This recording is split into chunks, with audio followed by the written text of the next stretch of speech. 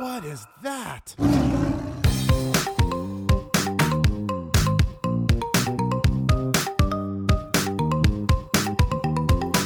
Hello and welcome to What Is That? A podcast where we whisk you on a romantic journey of discovery, looking at a couple of new animals each episode that you may have never heard of, or if you have, perhaps you'll cuddle up to some new facts you've never dreamed of before. We're your hosts, Danielle and Katie, and today we are leaning into the month of love, taking the single gal approach and talking about a couple of creatures that have done away with the men in their life. Let's go, girl. These ladies are independent and thriving.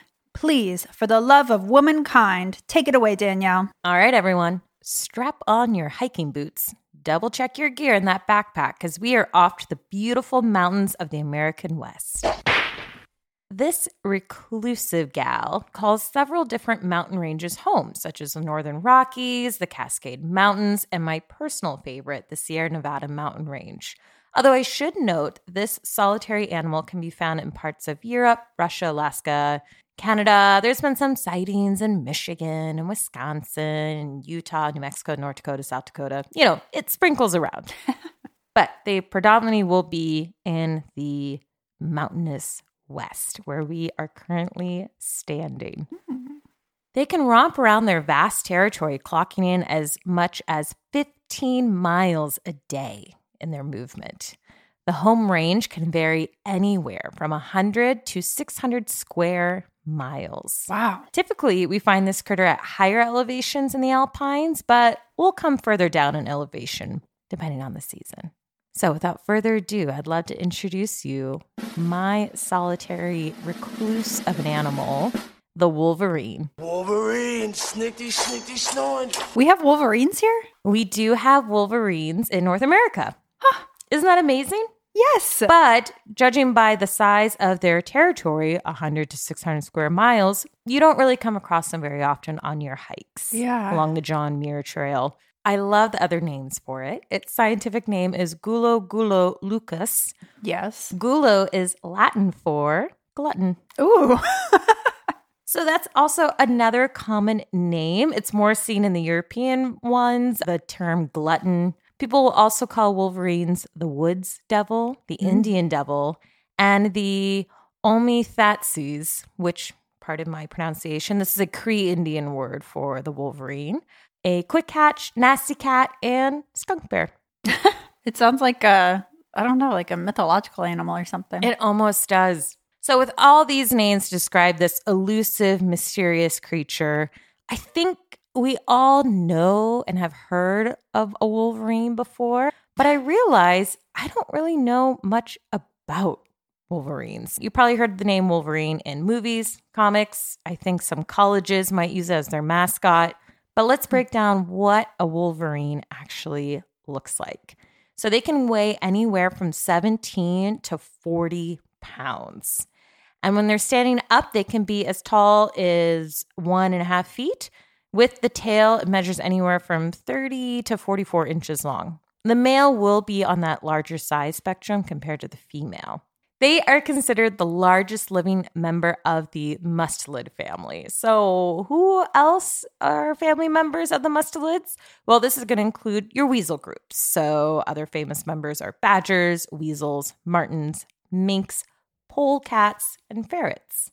I was thinking that they seem really heavy, that size spectrum, 17 to 40 pounds, for only being 1.5 feet in length. Because I know I've seen badgers and they seem pretty big and tough, but on the larger end, they're probably only around 20 pounds. So these guys must be pretty beefcakey. They are pretty swole. They're going to stand up a little bit higher than the badgers are. They're going to be taller. And their face is like this cross between a bear and a dog. It has this very dog-like snout that's all black. These really sharp canine-like teeth. It almost looks like it's going to have like some kind of grimace underbite when you're looking at it. And that kind of fans into like a lighter fur color on its forehead. And then its main body is going to kind of be this rusty red brown with kind of patches of black going through it. and it's going to have these massive paws with these really sharp claws at the end, which is great for digging, hunting, maybe cleaning up whatever it's trying to eat. The coat is also going to be very unique to the Wolverine. I'm going to get into that in just a little bit because it helps protect the Wolverine living in these harsh, cold environments, but also to its detriment at a certain point in history when humans discover them. So what does this big, ferocious Wolverine eat? They mainly prey on other mammals, so rabbits, other mustelids, foxes, rodents of the area, but they're not picky when it comes to their meat. It sounds like anything that's smaller than them or that they can catch, they'll go for. Pretty much. You're going to want to stay out of its way. No matter how many invitations you get to the family reunion from a Wolverine, mustelids do not go. They're not picky. And during the wintertime, when hunting is more challenging, they usually switch over to carry-on. First time I heard carry-on, I thought they were going to bring a dead deer on board. Which is a fancy word for something that has already been killed. So carcasses like deer, elk, and caribou that maybe a mountain lion or a bear has taken down. So those are going to be a little bit bigger than what the Wolverine can handle on its own, despite how ferocious of a hunter it is. So what on earth could possibly threaten this just pure ball of angry fur that lives on its own and wants people off its lawn? Humans. Of course. Humans are considered the main predator and threat to Wolverines, way above potentially other bears or anything like that out there. It's going to be humans. And this is going to be because of hunting and conflict with ranchers. In certain states in the United States, like Idaho, Montana, and Wyoming, I believe it's still fair game to hunt these animals with minimum restrictions. Huh.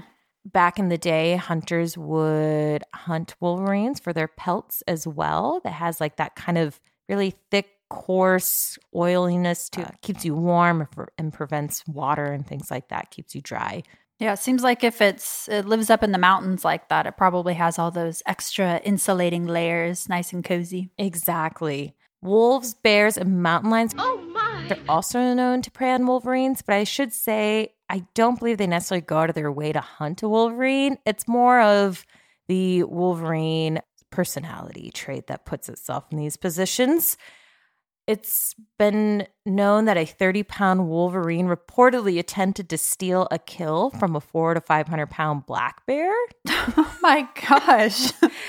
So you kind of get the picture of why a wolverine might fall prey to some of these larger animals. It's because of this no craps given personality type of the wolverine. Also why they may be getting predated on by bears. So as you can see, they think they're the biggest, baddest, meanest thing on the block. Yes. And not a lot messes with them. Now, the life cycle. The average lifespan of the wolverines, only 8 to 10 years. Which I don't know why I thought it'd be a little bit longer because of its stature, but maybe with that no cahoots given personality type, it just... They're their own worst enemy. They're the founders of YOLO. Although often it may be as low to 5 to 7 in the wild. In captivity, they've been recorded to live as long as 15 to 17 years, where they can't cross paths with an angry bear that they're trying to steal from. The big question, though, is to ask, how do wolverines find each other to make some more wolverines when they live in such large homes? Yeah. Well, their mating period can last anywhere from May to August, and that might be when a female or a male, they might start scenting and calling, and they'll kind of find each other on the fringes of their territories. And the female will give birth to a litter of 1 up to 5 young in the early springtime. Now, we're up in the high mountains, so early spring still means snow in a lot of these areas. So this is a 9-month gestation period. When the female wolverine builds their dens in late February, they dig as deep as 15 feet below the snow. Oh my gosh. It's incredible. That's deep. Very deep. And those big, sharp claws and those big paw pads make them relatively successful at digging this deep. So they dig so deep because they want to protect their young from predators And the cold, the harsh elements. Early spring is still really harsh up in these mountains where we are. The female nurses the young for about a year. Wow. Until the young reaches sexual maturity. Till she kicks them out. Exactly. Now, this is where it kind of gets interesting. Wolverines are just known as this classic solitary animal. They have these massive territories. They are quite comfortable and capable of surviving on their own. They don't need any cohort or anything like that to hunt together or protect one another, unless it's mom with her babies. But it's been observed now that the male, the dad of these young, may periodically return to its kits to help feed them. Huh. How interesting. Which is very interesting because researchers have really just put the Wolverine to the antisocial box. So to see the male has somewhat of a role in raising the young is fascinating, and I think has the potential for a lot more research to be looked into and more questions to have on that. So you might have heard me say baby Wolverines are called kits and will become independent from mom at around 6 months. So although they'll still sticking around her for a year, they don't necessarily need to be nursing off of her per se. They're starting to eat and mom's starting to show them what to eat and how to hunt things. Mm-hmm. Mom will let them hang out in her territory until they're over a year old. But as they start getting older and creeping up to 2 years, she pushes them out. It's like, find your own house. Get out. Conservation status of wolverines. Since wolverines need such large areas to themselves, it's easy for the territory required to support these Lone Star Rangers to become lost to human development. You're starting to see more development in these mountainous regions and more land encroachment. In the early 1900s, hunting and trapping for the fur trade nearly wiped out all the wolverines in the American West. It's believed about 300 wolverines are scattered throughout the Pacific Northwest. That's it? That's it.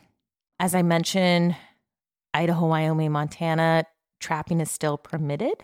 But wolverines, they've been in decline for more than 100 years. And this is primarily due to that trapping and habitat loss. And ranchers, I think, having fear that the wolverine's going to impact their cattle and their livelihoods.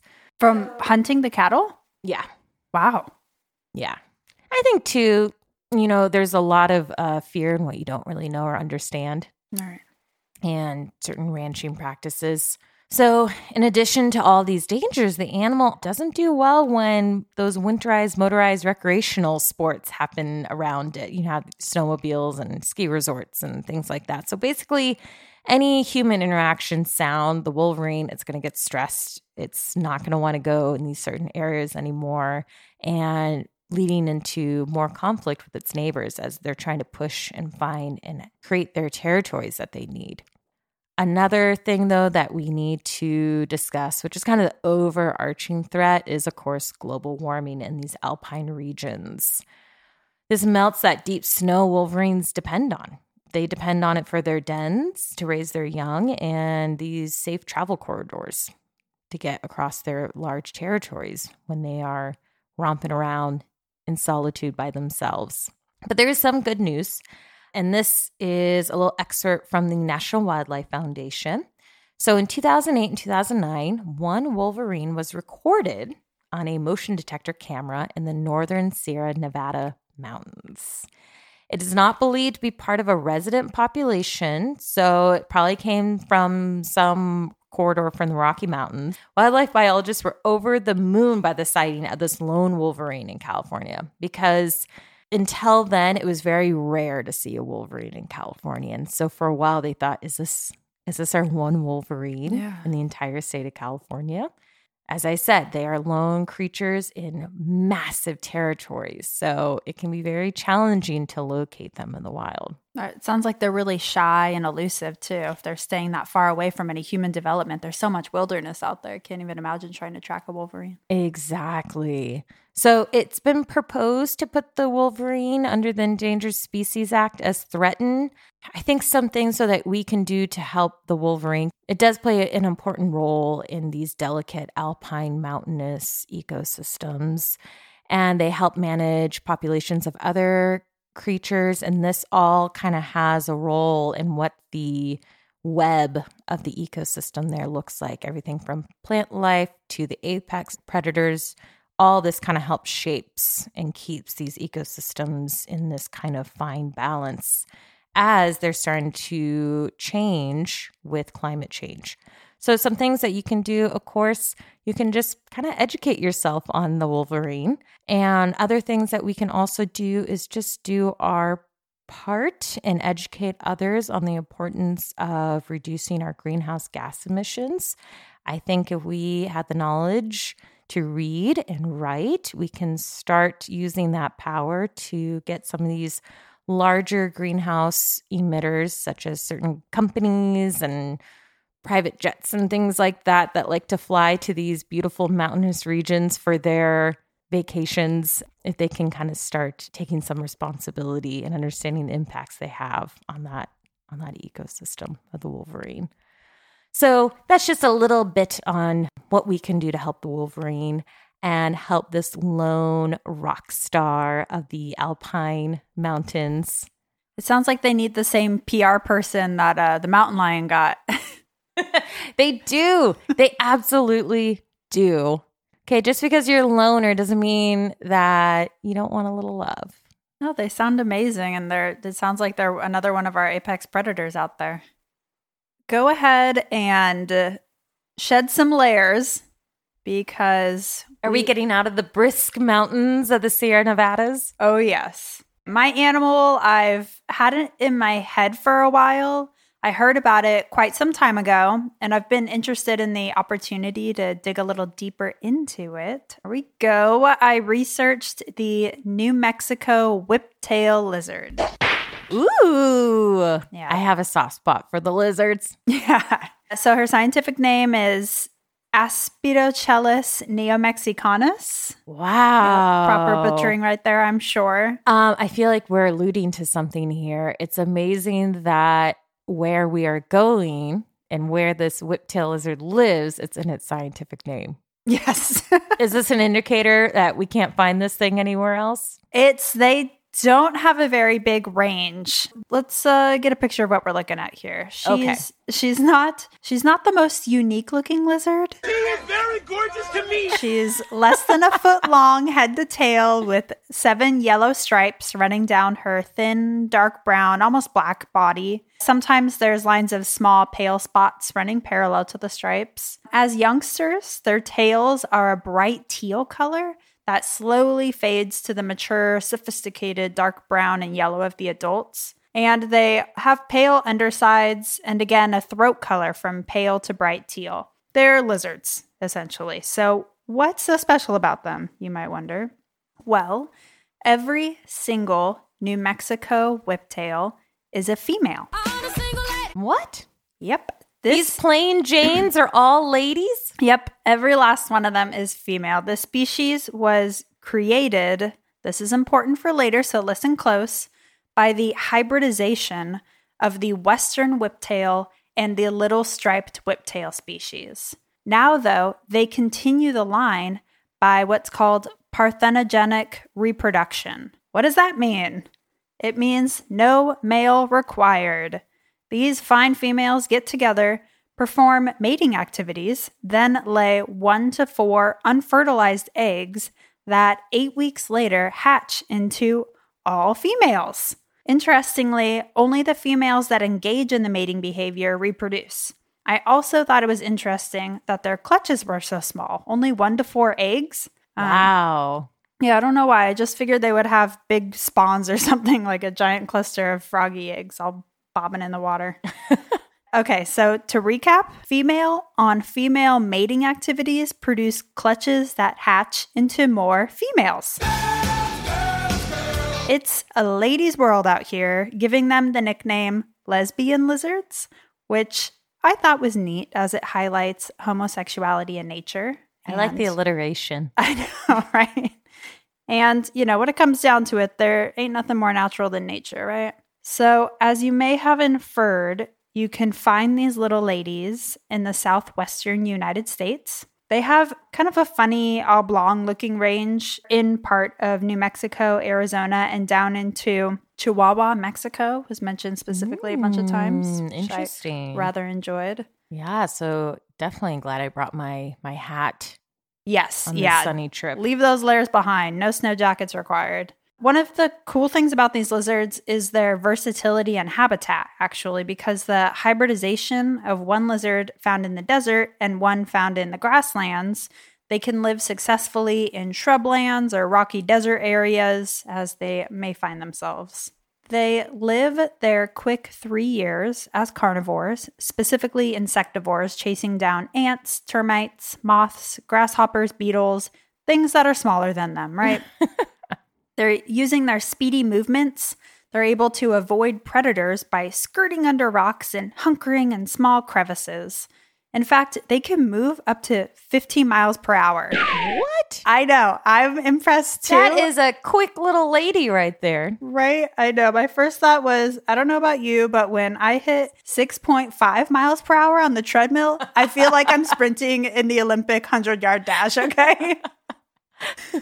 Apparently, the whiptails are one of those lizard groups known for running upright on their hind legs. I always find that so fascinating when lizards do that. And it makes sense now, knowing how quickly they can skedaddle across the rocks. Before I get into their conservation status, I want to circle back around to their breeding strategy. Typically, when animals reproduce asexually, the offspring are receiving one batch of chromosomes and are genetically identical to the mother. Normally, when animals reproduce sexually, it allows the jumble of both parents' chromosomes to create more unique offspring, even if just in small ways. And this affords the species greater protection from disease events, as even if some of them die off, others with that slightly different immune system are able to fight and survive and carry on their quote-unquote stronger genome to the next generations. These lady lizards should be incredibly vulnerable and technically on watch for extermination at any point. At least that's what I thought. Yeah. But their IUCN status is least concern. How is that possible? Well, these lizards have one more trick up their sleeves that make them such an amazing and unique animal. They're magicians. Because of the hybridization event that created the species to begin with, 2 different lizard species producing an all-female race all their own, when the New Mexico Whiptail girls create their eggs, they are able to give them not 1, but 2 sets of chromosomes, sending their eggs into an unheard of asexual meiosis, producing the equivalent of heterozygotic offspring. They get all of the protections of a sexually reproducing species, all in one single parent. They beat the system. That's incredible. I know. So overall, I am so impressed by these unassuming little striped lizards looking like so many other species, but with secrets in their stripes, making them so special and so worth studying and conserving. So that's the New Mexico Whiptail. I just want to throw out there that when I was researching this, the state of New Mexico has this state website that lists all of their state stuff. You know, there's like the lizard, or the reptile, the bird, whatever. The flower. They also have a state cookie. What? They have a state folklorist. What? They have all sorts of stuff. I highly encourage visiting this website. I had a ball. I was way distracted on there for way too long. It was so much fun. Do you remember what the cookie was? I don't remember anything. I just absorbed way too much information at once. Well, sounds like we all need to go to that website now. Yeah, we've got to bake some cookies. Mm-hmm. Tell some folk stories. Mm-hmm. That is such a fascinating lizard. I mean, what a bizarre lineage to get to where it is. Right. And the fact that it can still reproduce size, despite it all being ladies. I didn't know that was possible. Like, I don't know, whenever I hear about that kind of stuff, you always imagine it's like some kind of hermaphrodite situation. Mm-hmm. You might see like in fish or whatever. But this is not that at all. Right. And just the way they're able to put both sets of those chromosomes together to make unique little offspring. It's amazing. They're amazing. Fascinating. Mm-hmm. This was inspiring for my me, myself, and I time. Yes. Thank you for joining us today. We hope you spread the love to yourself and your loved ones around you.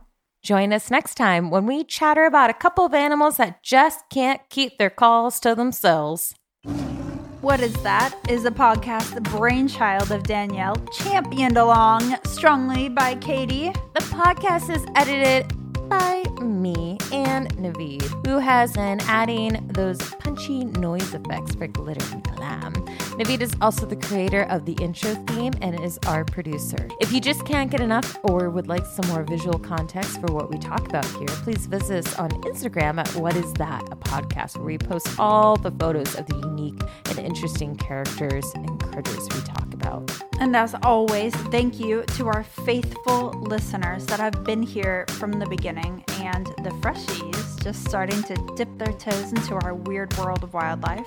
We are certainly always enjoying ourselves and learning and loving new creatures, and we hope you take away a weird fact or two to dish out at your next get-together or gala as well. Bye-bye.